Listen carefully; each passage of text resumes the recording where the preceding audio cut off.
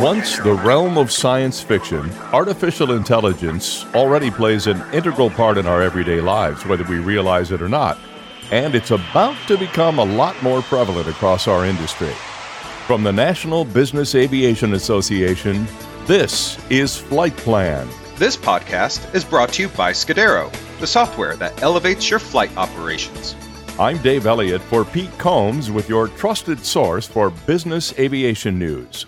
You may be surprised to learn that artificial intelligence, or AI, extends far beyond asking Siri for directions to the nearest Japanese restaurant or for tomorrow's weather forecast. In fact, AI already plays an important role not only in our homes and offices, but throughout business aviation.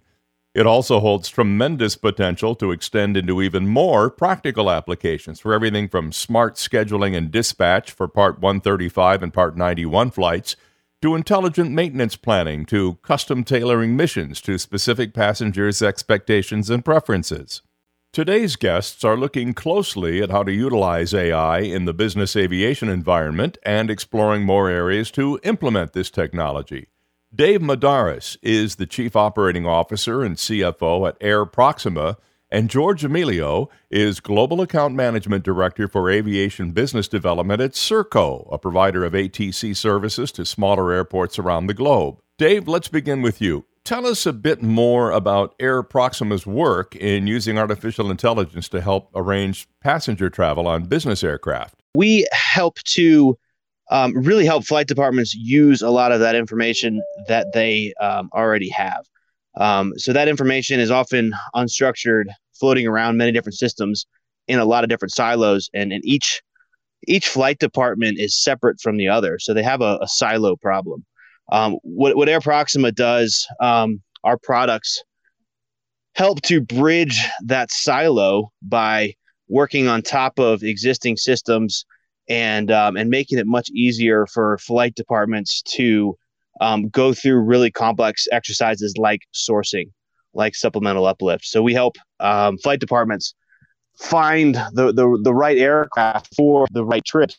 So when it comes to sourcing aircraft, and a flight department has to go find that aircraft to process in order for that scheduler dispatcher to find the right aircraft, it is immense. And it's not just going to one other operator, but it's potentially going to, many tens or even hundreds of operators to find the right option. So we use AI and machine learning to crunch a lot of that, a lot of the rough edges off of that problem, and to show that flight department the best outsourcing options without a lot of manual data entry and all of those difficult, complex calculations and decisions.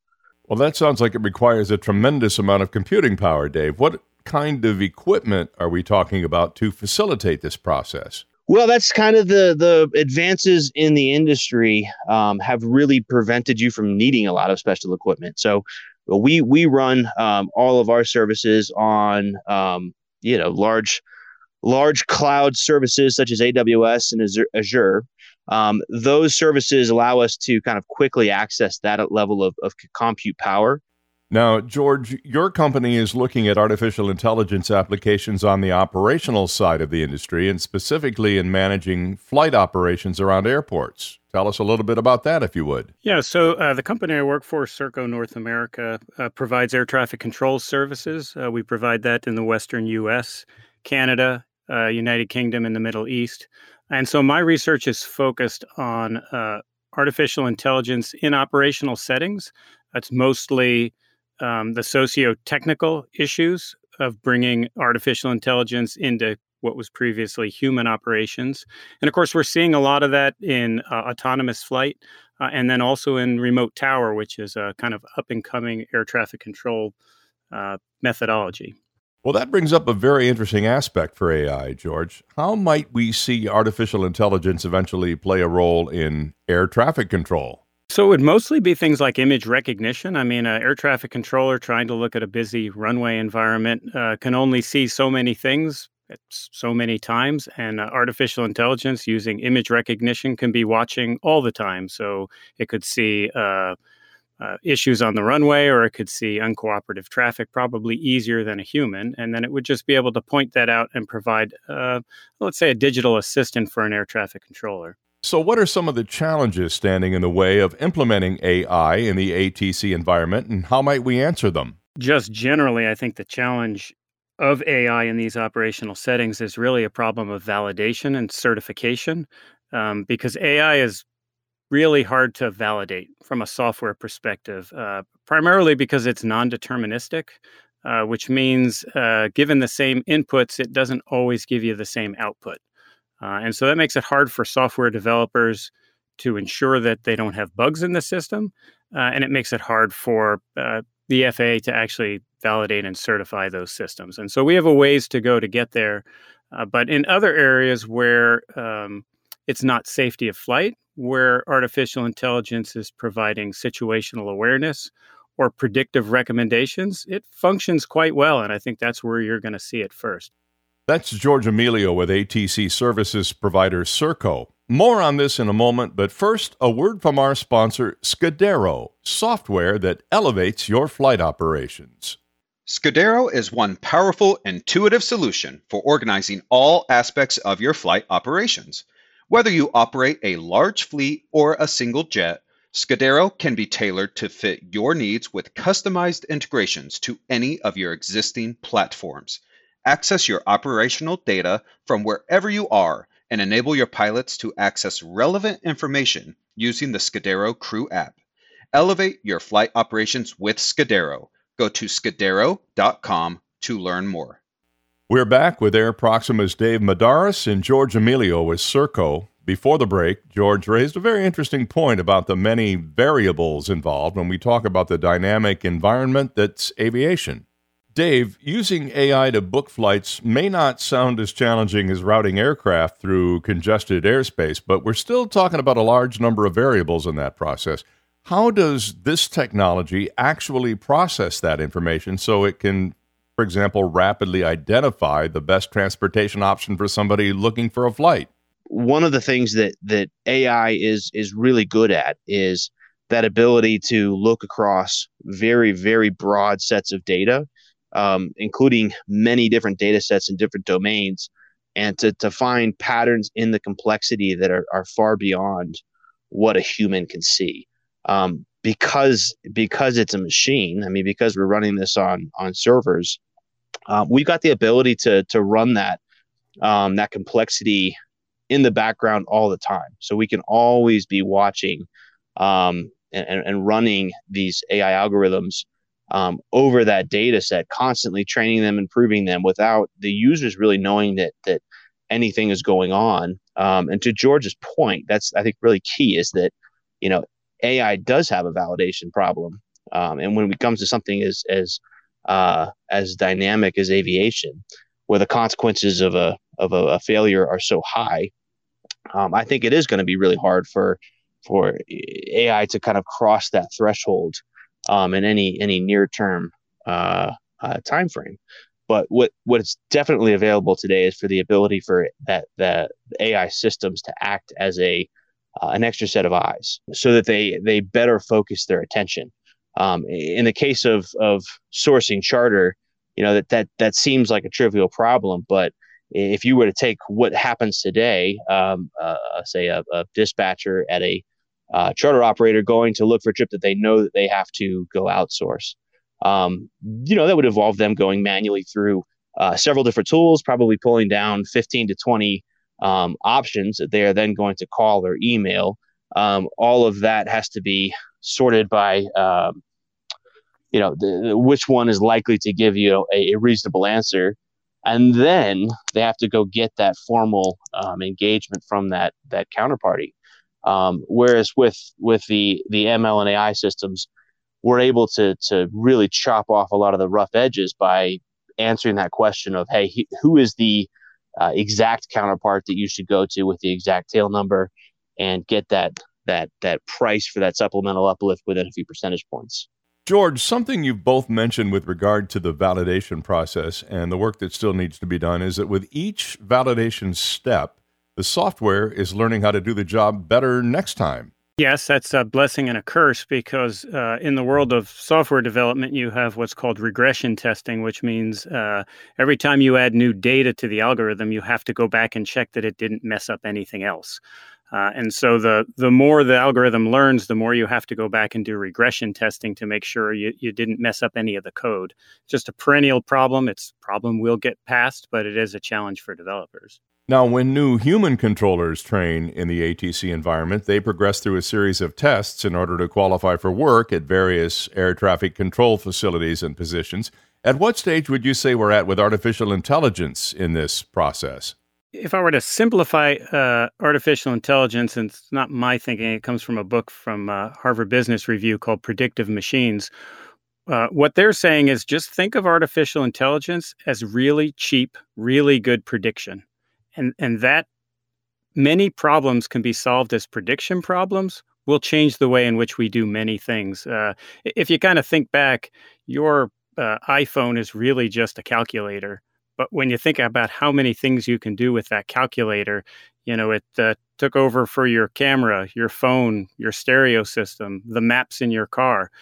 All of those things just became calculator problems.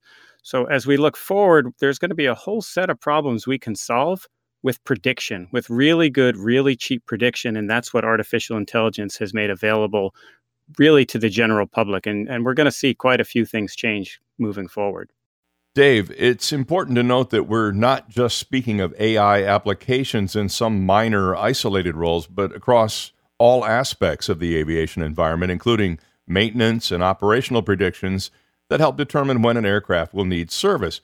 What other areas do you see AI expanding to within flight departments in the coming years? Relatively consistent throughout aviation. I think that the first spots that the industry is going to see a real impact is certainly going to be in maintenance. Predictive maintenance is already benefiting from that. I think that if you could kind of imagine this steady creep of AI and machine learning, it's not that your everyday user will all of a sudden know, hey, I'm switching a system from one system into an AI system. It's that your existing systems will start to have more and more functions and features that behind the scenes are enabled by better machine learning, better AI. And that will just start to take the rougher edges off of the way that flight departments in the industry uses. But there will be specific, point uses of AI that just appear. And it's like, hey, all of a sudden I can now save 3 hours or do something in 15 minutes that used to take me 3 hours. And I think that will have a big impact on how the industry operates. And George, I understand the FAA is also closely examining this technology? Yeah, I would say so. And, the issues aren't just technical. The issues are social as well. You certainly think about the air traffic controller crowd. They might be quite skeptical about using artificial intelligence in their environment. And there's some reasons why that would be true. AI doesn't always perform perfectly. If you give it the right data, it will generally outpredict humans by a long shot. In areas of data uncertainty or in highly changing environments, it doesn't perform as well. And so for users of AI, they have to understand the constraints as well as the enablers for that kind of technology. Well, this sounds like we face kind of a steep learning curve for this software and this technology, but that curve is perhaps equally as steep when we're talking about people working in our industry, accepting AI and learning how to properly use it, because AI isn't something you can throw a problem at and expect it to solve, right, George? Yeah, and I would say increasingly, and I think Dave would agree with this, the learning curve is not as steep to use it, but understanding what it can do for you and what it's not doing for you, and also certainly some of the data privacy and data security issues, you have to be a fairly sophisticated organization to use it properly. I think, George, you get some really interesting points that bear some focus. I think that how the industry buys AI solutions is going to be really, really interesting as it plays out over the next few years.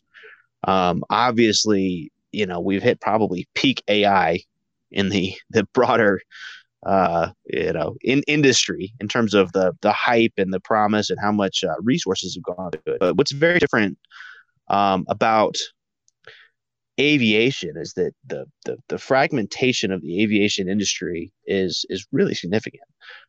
So there's far fewer kind of mid to large size companies in the aviation sphere that are willing to invest in developing and customizing their own data science teams to implement their own ML solutions, and for good reason. It's relatively expensive. I mean, I think that the average median data scientist salary in the U.S. is above 250,000 right now. So if you think you need a 3 or 4 person team to go implement some of these problems, you're very quickly into a multi-million-dollar project.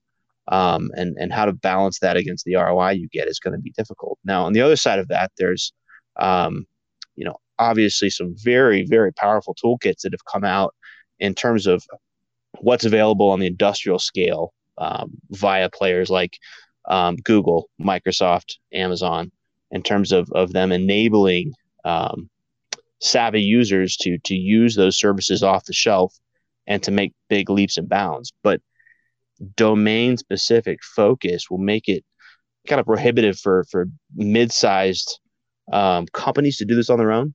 So I think we'll see an interesting dynamic come out with smaller, dedicated companies that do focus on the aviation space becoming kind of the way that AI is adopted by the industry. But I think it's an important point. It's kind of how we buy AI and ML and software is probably going to be different in the aviation industry than how it's been adopted by the broader world. That's Dave Medeiros, the Chief Operating Officer and CFO at Air Proxima, along with George Emilio, Global Account Management Director for Aviation Business Development at Serco, a provider of ATC services to smaller airports around the globe. It really does sound like we're approaching a new world when we're talking about artificial intelligence and across a variety of fronts, but the business aviation community has long shown itself to be receptive and adaptive to new technologies, and we're likely to see AI across multiple aspects of our industry in the near future. And that's the latest from the National Business Aviation Association. Remember, you can subscribe to all Flight Plan podcasts at Apple's iTunes website, wherever you find your favorite podcasts, or download them from nbaa.org. I'm Dave Elliott for Pete Combs, and thanks for listening to Flight Plan.